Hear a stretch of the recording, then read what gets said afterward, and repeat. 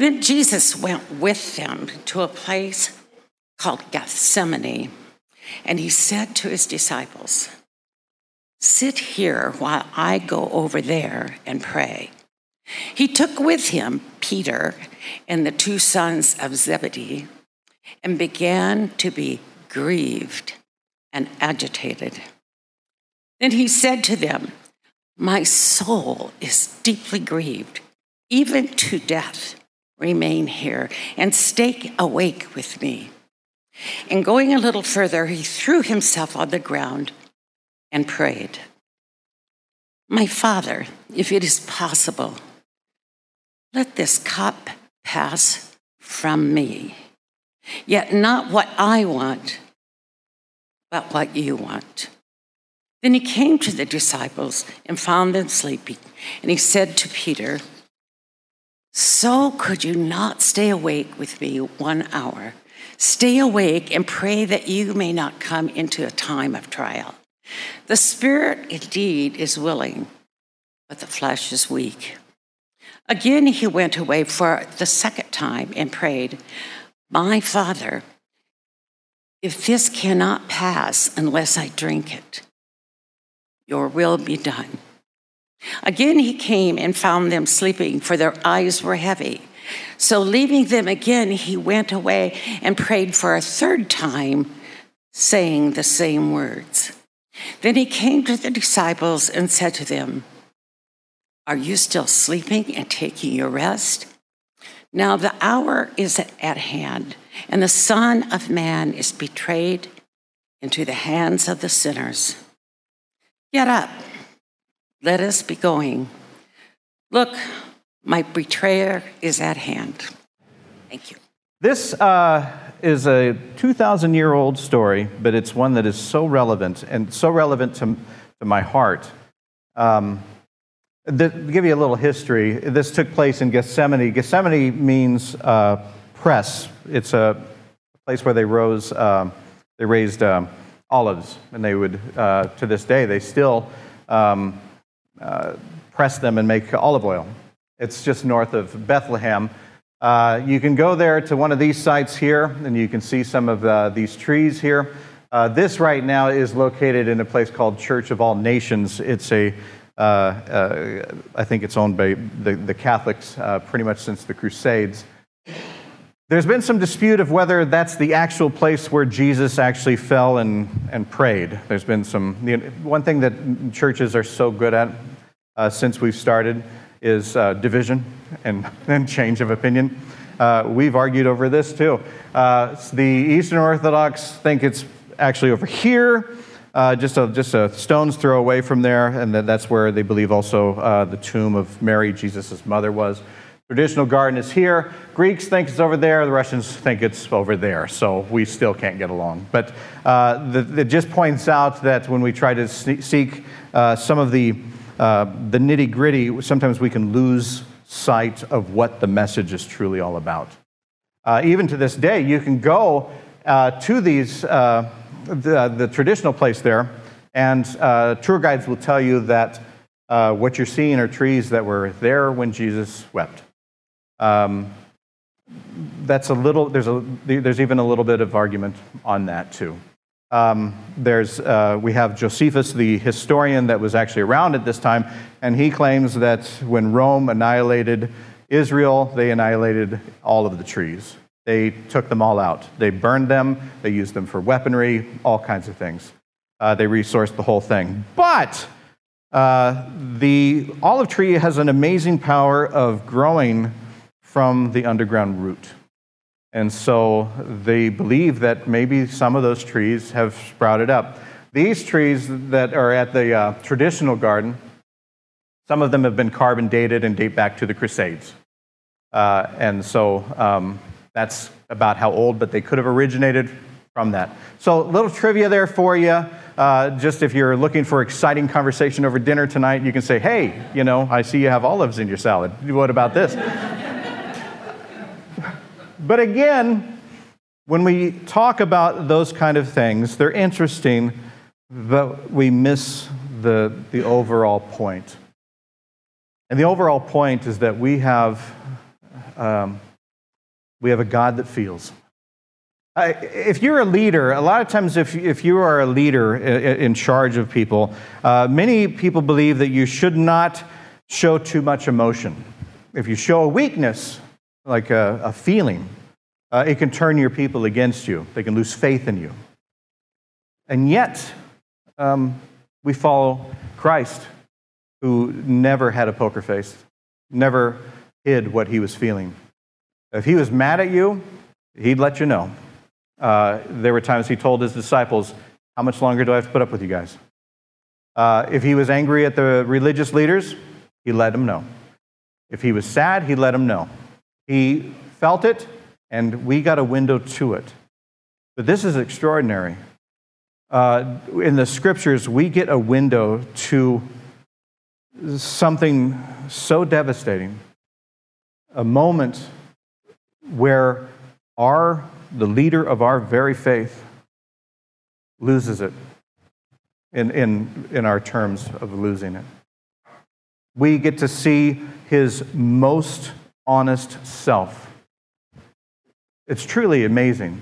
There are so many religions that came before Christianity that people would make up gods and all this kind of stuff. And they would say that gods made this thing and all this kind of stuff because they were angry at people. A lot of the things, the gods that were worshipped before the monolithic God, the single God that came with Abraham was a result of God being angry at his people. But here in this setting, we have Jesus who takes Peter and the sons of Zebedee, James and John. Those are the ones that we think are the closest to him. And he takes them with him, and he takes them to wherever that Mount of Olives is.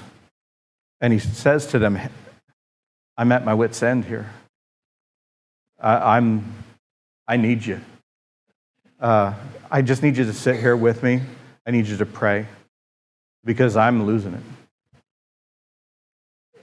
And Jesus, the leader of our faith, the Son of God, God in flesh, who feels, finds a spot, and he is so distraught that he drops to his knees. We often see paintings of him leaning on a rock, and he is so unlike the Jesus that we have seen up until this point. We've seen this powerful person that has spoken with authority. We've seen this person that has welcomed people, that has saved people, that has healed people. But here, he's at a loss. And he says, Father, I don't want to do this. I don't want to do this. If you can take this from me, please take it. You know, the scripture always says that, you know, right away, if you can take this from me, take it, but your will be done and I'll follow. I'm of the personal thought that there's a little bit more of a pause in between those two. If you ask God a question, usually there's time for you to think about it or wait for an answer. I think it took a little bit more slow than that. I think Jesus was there saying, I cannot do this. If there's any way that you can take this from me, please. I'm scared. And I believe that he waited.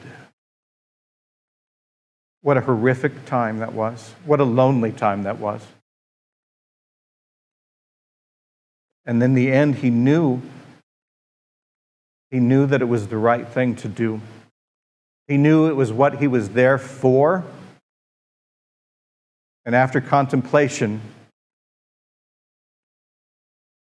that's when he said, not my will, but yours. I don't want to do it, but I will. And then he goes to his disciples who, you know, we call them disciples, but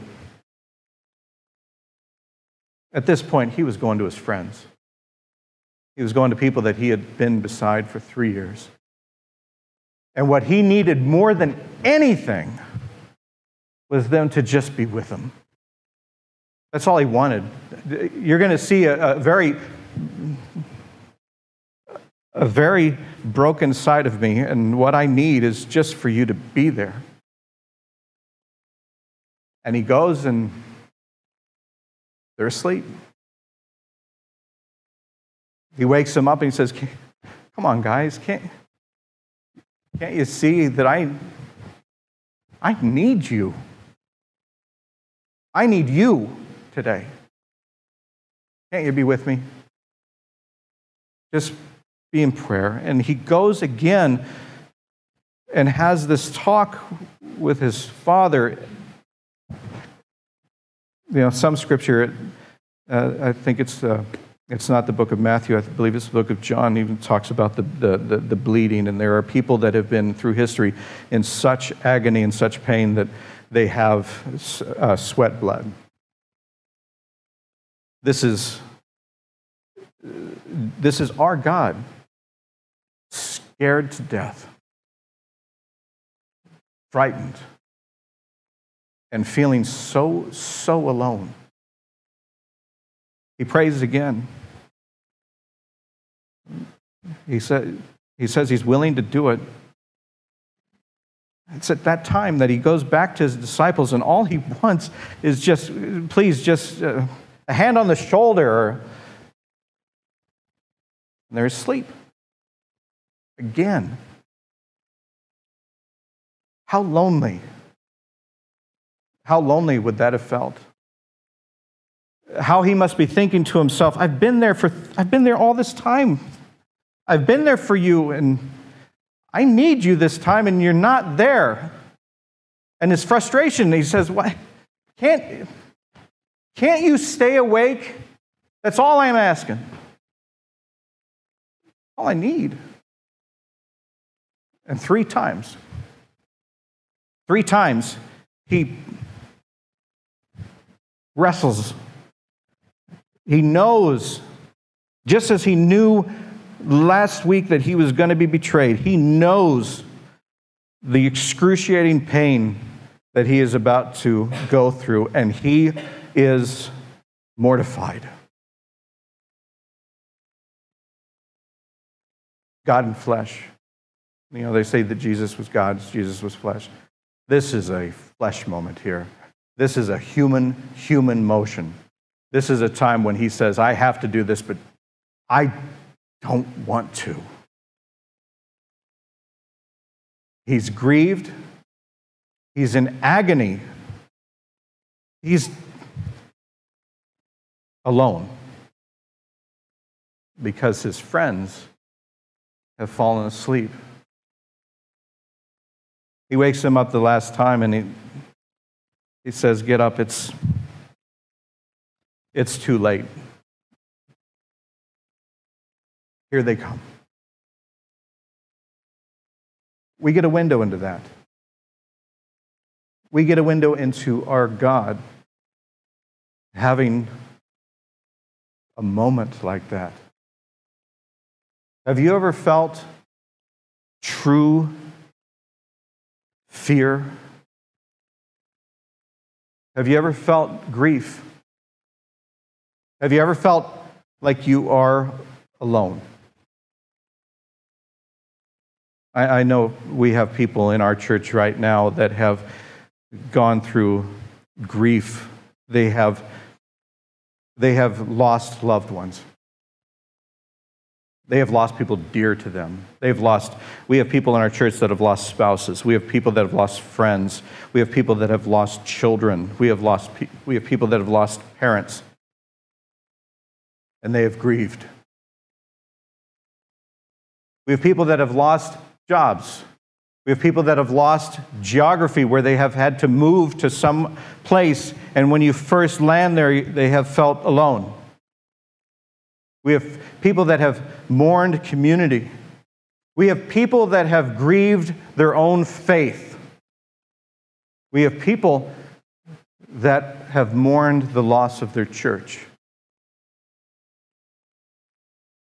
And it's a lonely feeling. We have people that have done the right thing at a painful price. And we have a God that says, I know how you feel. You go to some churches and they say, once you believe, you're going to feel great. And if you have enough faith, nothing is going to harm you ever again. What nonsense is that when we follow this story of our own God on his knees, hurting like nobody has hurt before and feeling alone? He's telling you there are times that you are going to go through excruciating pain. You're going to go through hurt. You're going to go through times when you feel alone.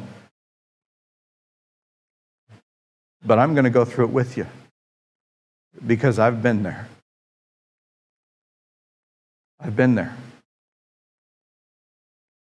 Just in this story, we get permission to feel. We always want to show the world our good side. Mine left me in my 20s. But we want to show that everything's fine. But we follow a Savior that says, if you feel it, acknowledge it and go through it. And we'll go through it together. I will not be able to take it from you, but I will walk through it with you. That's astonishing. I hope we can just sit with that for a minute, that we have a God that gives us permission to feel. Both when we're feeling great and perfect and when we're feeling just the worst. It's a good lesson to learn. Another lesson is the disciples have taught us a great lesson. I don't think they did it on purpose, but they taught us how important it is to be awake. How many of us have friends and neighbors that are hurting? Jesus was going through this. It was something that only he could go through, but he showed the importance of what it means to go through it with somebody, to have somebody with you when you are experiencing pain. Are we there for each other? Are we there when our friends and our neighbors are suffering? Or are we just asleep? Sometimes we don't know that our friends are hurting. Sometimes we do. This church is never, ever going to be one of those cool clubs that people come in and we feel good about ourselves, we eat well, and then we go outside and hate everybody. We're here for a purpose. We're here for a reason, a very important reason, a reason that the world needs very much right now. We're here to build a community of people that care about each other. A community that goes out and cares for those that are around them, whether they know them or not. There are people hurting here now. And there are people out there doing the same. We're not meant to sleep through that. We're there to walk with them through it. We will never be able to take it away. Just as Jesus points out, this road, this path was his. But we can walk with each other through it. That's what we're here for. We're here to love a God that feels. We're here to love a God that teaches us to feel. We're here to love ourselves and acknowledge that sometimes we don't feel that great. And we're here to love our neighbor and allow them to feel the same.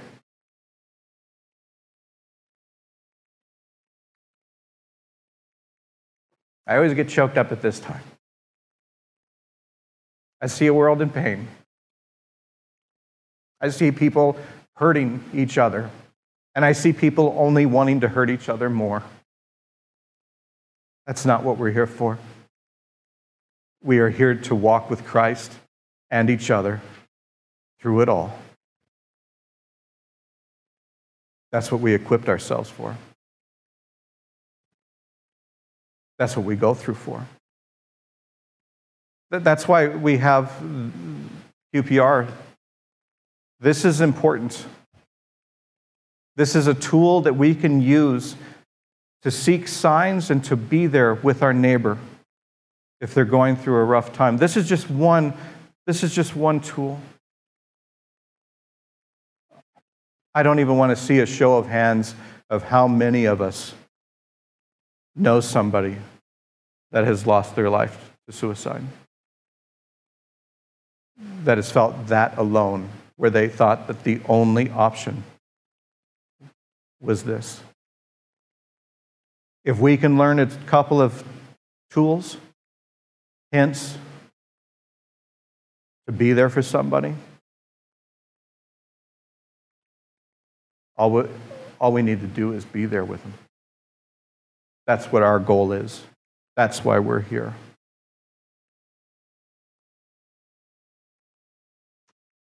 See Nicole over there? She's the one that does the announcements. She told me a story about a friend that was hurting. And she was there for her. And it saved her life. May we do the same with ourselves and with our neighbor. Would you pray with me?